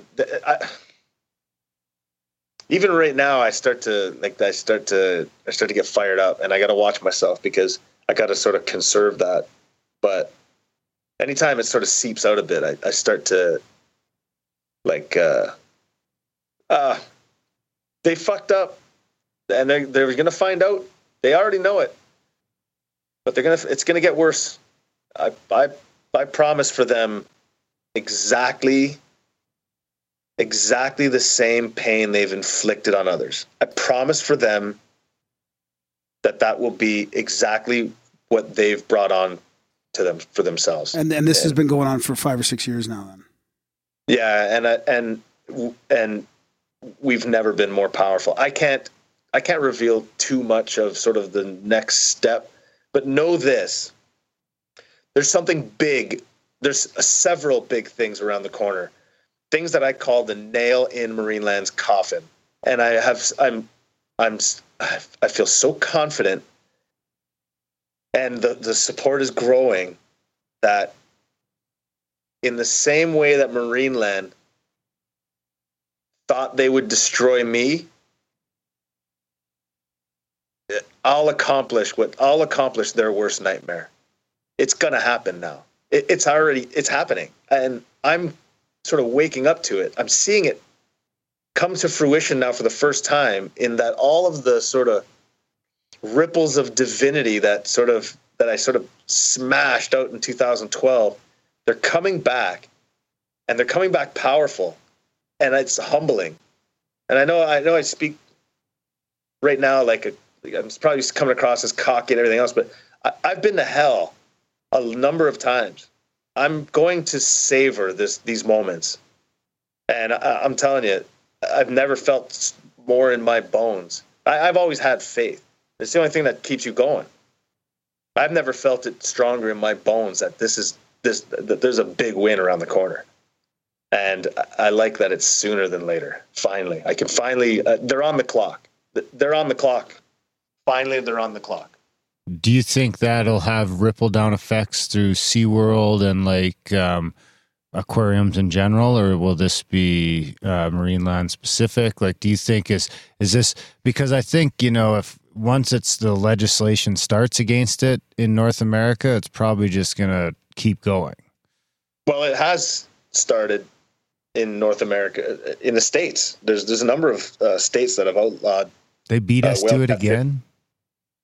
I'm sorry? The states beat us to it again? Well, California. Of course California did, but California is progressive as hell, right? So we're not gonna compete with them. But I'll tell you, the two laws that are sort of on the table right now, with S203 and I believe it's C68, but don't quote me. These are two really big and strong pieces of legislation that, if and when it comes to royal assent, it's going to set a precedence around the world for sure of how to eradicate this shit. And a lot of places, you got to bear in mind, a lot of places are well ahead of us. I mean, India banned dolphinariums forever ago. The UK has none of them because they implemented regulations that were so strict that the businesses weren't viable no more. They couldn't build pools big enough. So, there have been some precedent-setting pieces of legislation out there, but I feel like we lag behind, but it's coming. I have faith. It's coming. It's unstoppable. So what are you going to do after a couple of years down the road? Where do you picture yourself being if this all does? It's sort of what makes me so humble and appreciative these days, is that I know that these are fleeting moments and that I'm going to miss this. I just turned 40, and like sort of my perspective on life, it does change. You change, especially in I sort of had a crash course in growing up, albeit very late, but I caught up. I don't know what's next. I know that I'll always be a shit disturber, but maybe I could pass that on. Maybe I don't have to do the legwork as much anymore. I don't know. Maybe I just fade off into the sunset in some capacity, like. Well, working with animals in some point? I mean, what about just the day-to-day, like? The only capacity that I'm willing to work with animals is to help release them, and that's it. I'm not interested in anything else. I mean, even any type of husbandry care or anything like that at a zoo, not interested. If the end objective isn't to ultimately release or transition animals, then no, I have no interest whatsoever. Dude, it's a burden to have these powerful relationships. I've had them. I've had arguably, like, I don't want to say the most, but maybe the most. I mean, it's immeasurable, but maybe I've certainly experienced what can only be described as a most powerful relationship with an animal. I don't want those anymore. I don't. I don't want to say I'm jaded from this experience, because I'm jaded in other ways, but it hurts too much, man. It fucking, like, I know when that walrus dies, it's going to send me sideways. Like, the last thing I'm going to want to do is establish I don't know. I don't know. Right now, I still got too much. I still got lots to process. Does the future hold me working with animals? Only in the capacity that I'm able to help release them or rehabilitate them. That's it. Yeah. What about hunting for Sasquatch? Don't the take the shot. The question of hunting comes up a lot, and I wonder often whether or not I could take the shot. And I think that it would be irresponsible for me not to, because I do eat meat. And so that's something that I'm sort of That's what I tell with Graham now. too. That's funny. Yeah, me too. Yeah. Because I'm just about to get into hunting, and I think that it's, more responsible than buying steak at the store, and it's a little more down to earth. Absolutely, it is. No, and I'm wondering the same thing. Like, is hunting in my future? And I don't know. Maybe. And I may have just turned off a lot of people, but I have I don't have this ideological view of the world where that life somehow can feed on something other than life. I just, there's a reason our brains are as evolved as they have, and it's there's certain proteins that have been necessary in our evolution to help us become as intelligent and for our society to have survived as long as we have. You can't just turn a blind eye to that. I'm not saying that. I mean, the future may be vegan for me. I don't know. I'm just saying I have an open mind enough that, if like, I feel like I have a responsibility to almost hunt. It sounds crazy, but if that exists, that's a reality, and it's one that if you want the truth, you have to face. Yeah, I would probably stop eating meat before I started hunting. I think that would be my probably. Why don't you come out with me? I would probably eat fish and fish. I'm okay with fishing in a way, but hunting is just different. You're a real Presbyterian, eh? Yeah. About the thing I respect a lot about hunters is that there are shots that you take, there are shots that you don't take. Yeah. And the shots that you take are the responsible shots. It's that of animals that are older, that are not producing, that are going to die. They're the slower ones in the group. I mean, there are shots you take and there are shots you don't. And I can't help but respect. You got to bear in mind, the deer you're going to shoot and consume, in all likeliness, if it doesn't die by a blind bullet and hopefully a good shot and a quick death. I mean, the alternative to that, and I'm not making an excuse. I'm not saying go out there and mow down a fucking animal. What I'm saying is the reality is, in nature, in how that animal is going to be consumed by nature, it's going to be very cruel. Well, you won't be there to see it. But if you were, it would be probably more distressing than witnessing it take a bullet, Yeah, I think the only things that can do things more fucked up than animals do to other animals is what people could do to other people.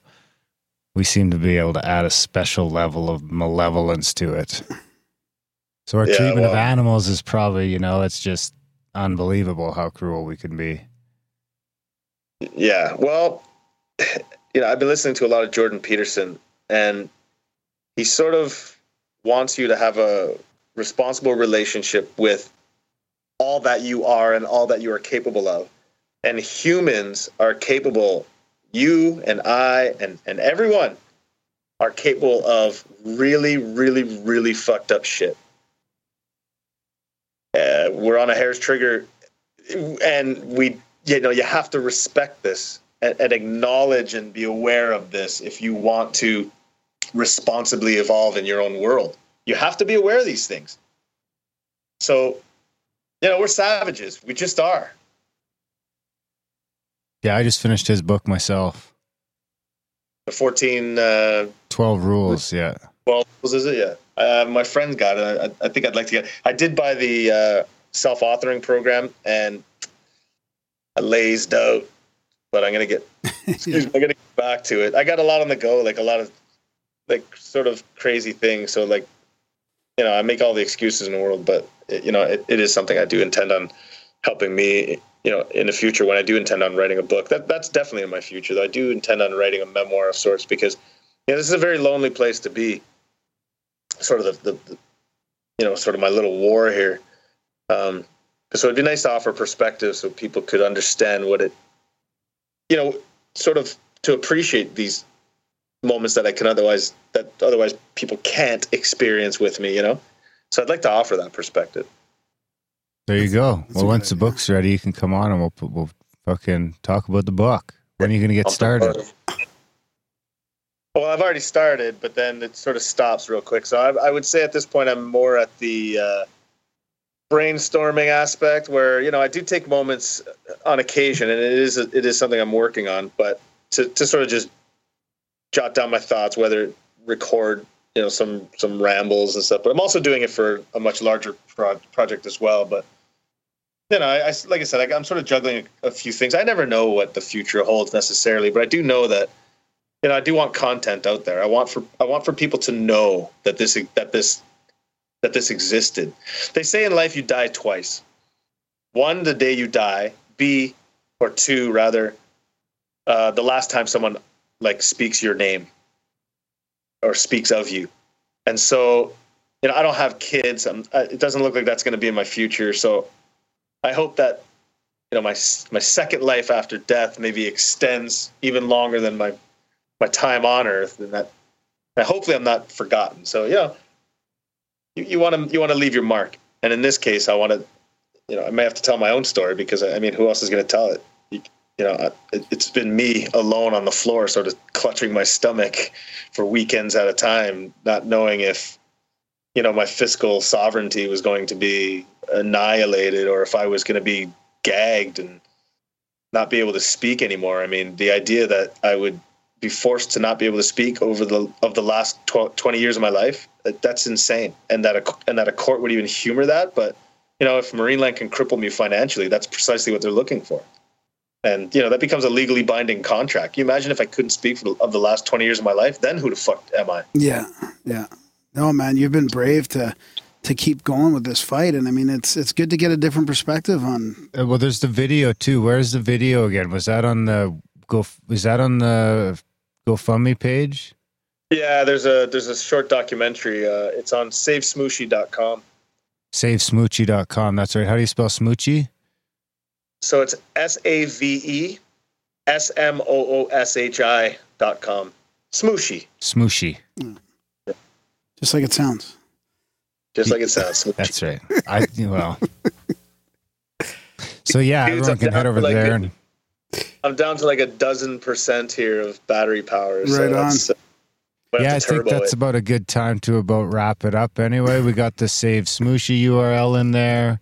Does that have the link to the GoFundMe and everything from there if people want to go check out, what's going on and keep up to date and throw a couple bucks if they care to?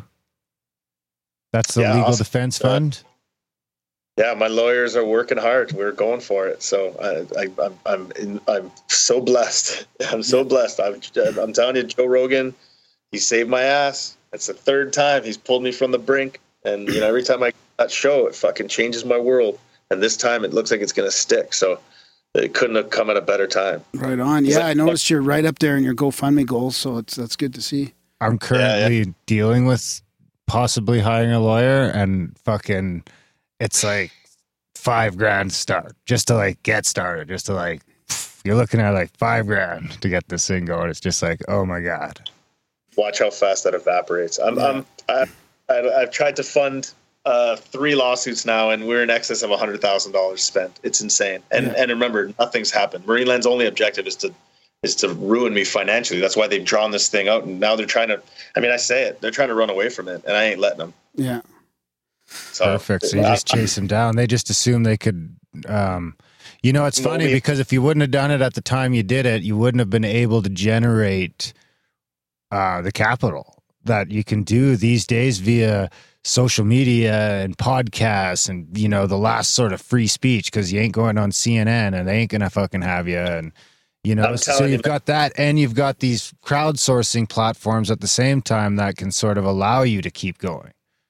I would have never guessed that I would still be walking and talking today in the capacity I am. I cannot believe it. The timing couldn't have been better.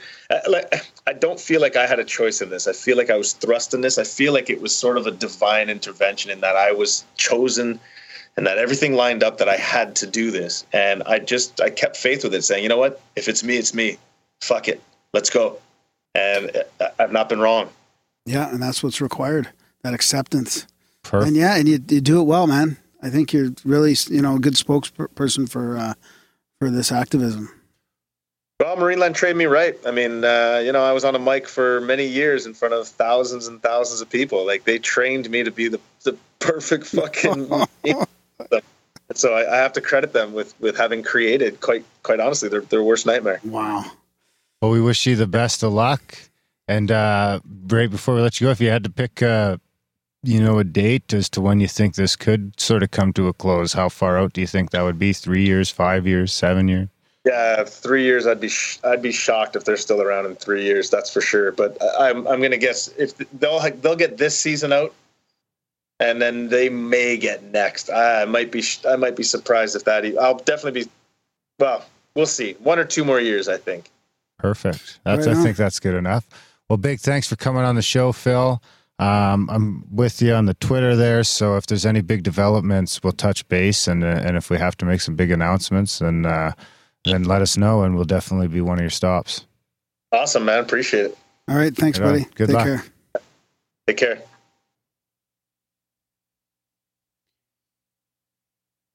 And that was our chat with Phil Demers. Wow. It's pretty heavy. A good one. That was a good one. Yeah, a little heavier than most. It gives me a different perspective on zoos and marine parks and stuff like that. I don't really remember going to any. I went to one like a long time ago. I think when I was a kid, I kind of remember. We went and seen some seals, though.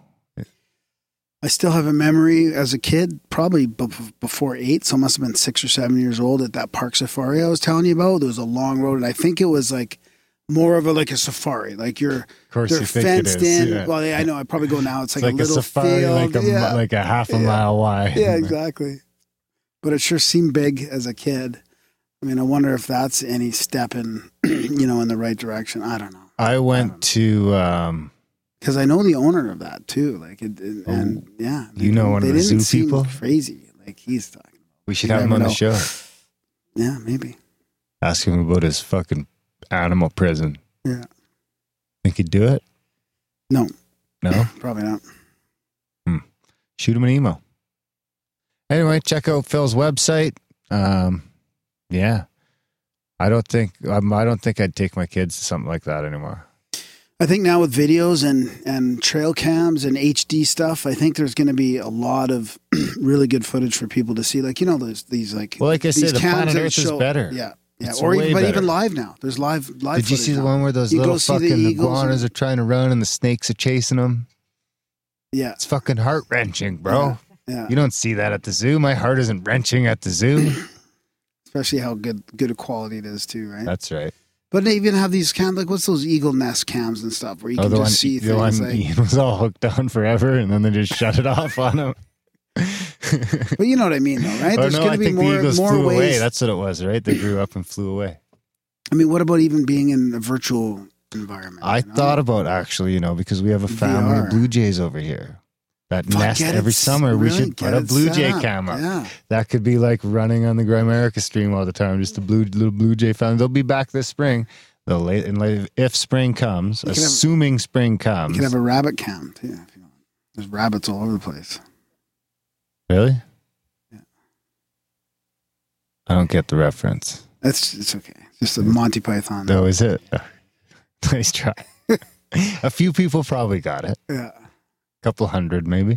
Yeah, we could. It'd be a lot of trouble though. It's like, I don't know how the logistics of putting a camera in a tree works. And they might just they might sense that and just not go to that tree. We'll put Brody on it. We get him doing some research on the Blue Jay cam.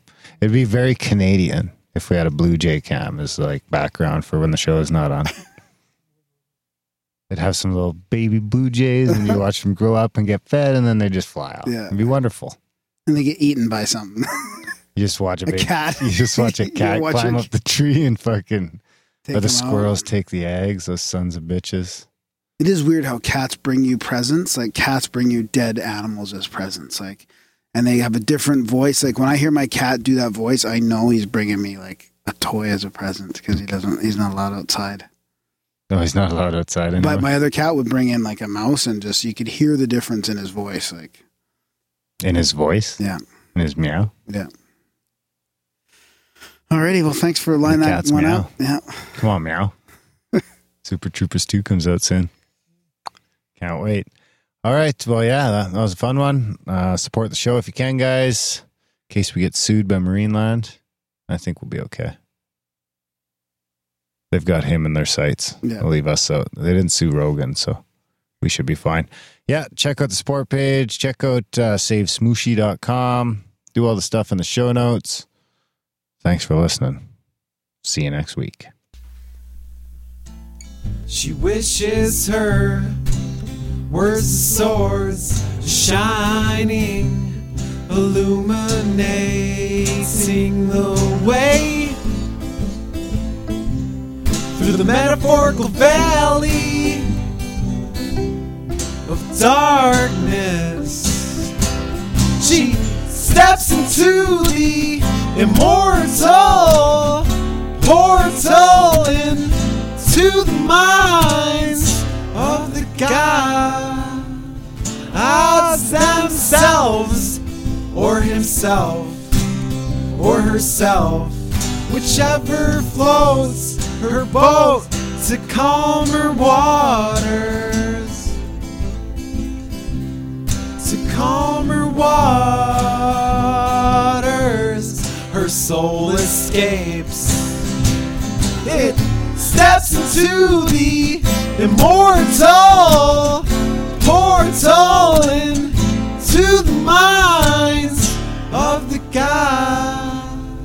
gods themselves, or himself, or herself, whichever dots your eyes or crosses your T's.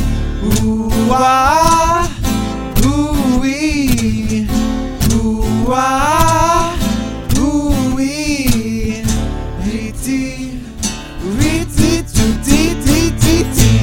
in a flash she rolls out of the immortal portal, startled to be in the presence of a psychic being. Oh. Startled to be in the presence of a psychic being.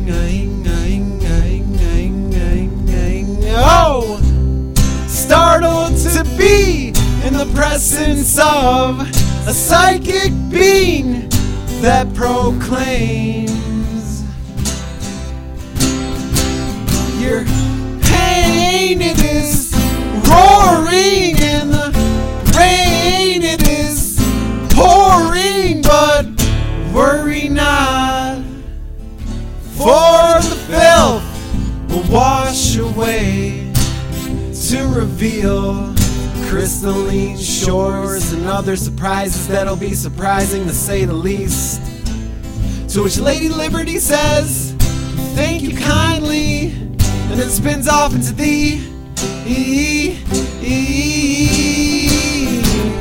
immortal portal into the minds of the gods.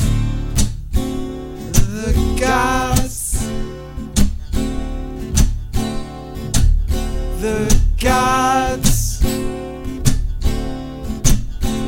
the gods, the gods, the gods,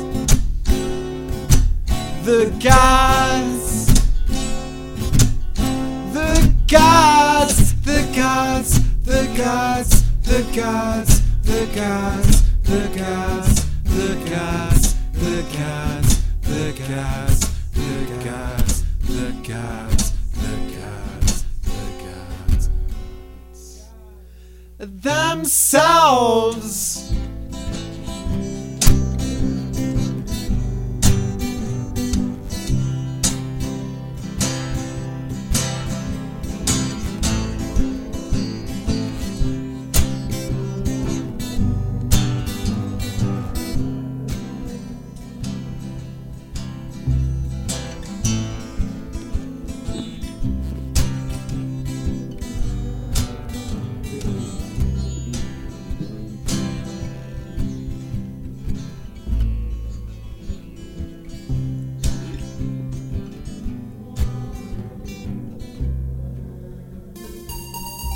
you supported the show, I'd be less sick of podcasts.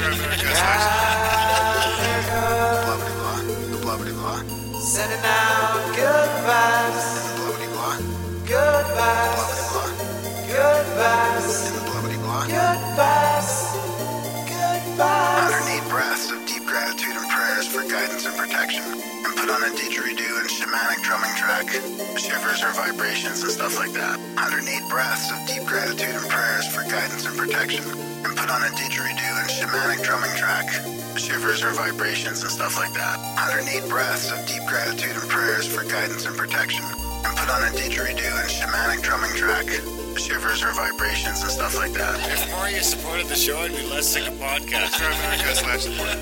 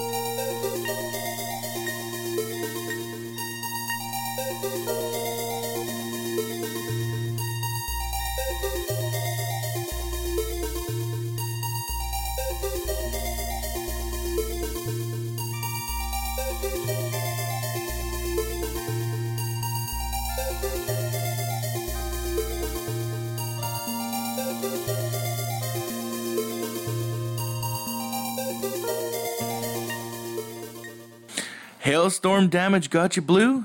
Sunburn get you let down? Well, introducing the new Chemtrails.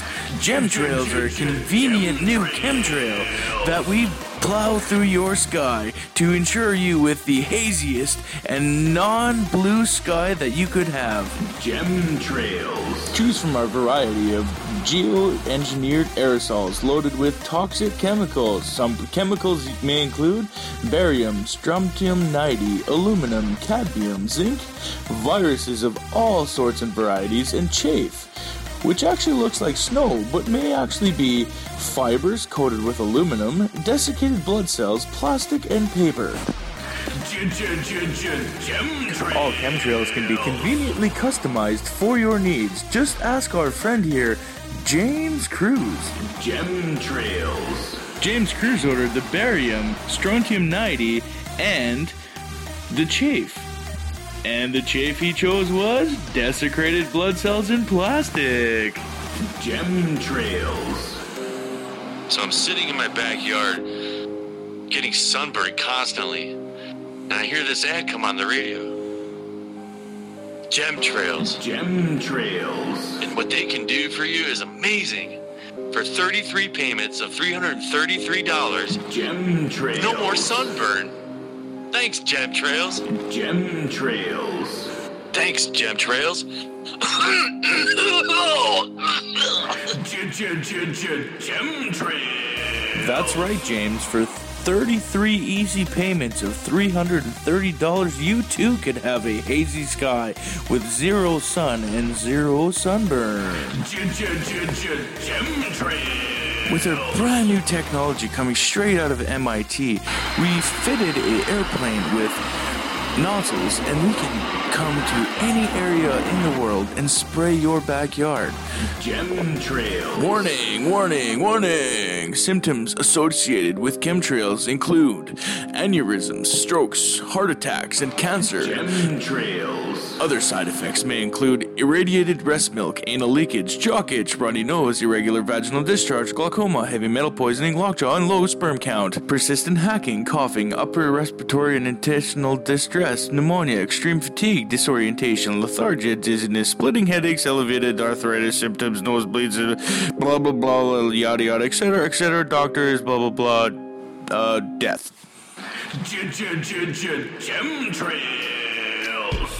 If you want it, we spray it. So get your Chemtrails today. Call 1-900-GRAY-SKY. That's 1-900-GRAY-SKY. That's 1-900-WEFUCKED.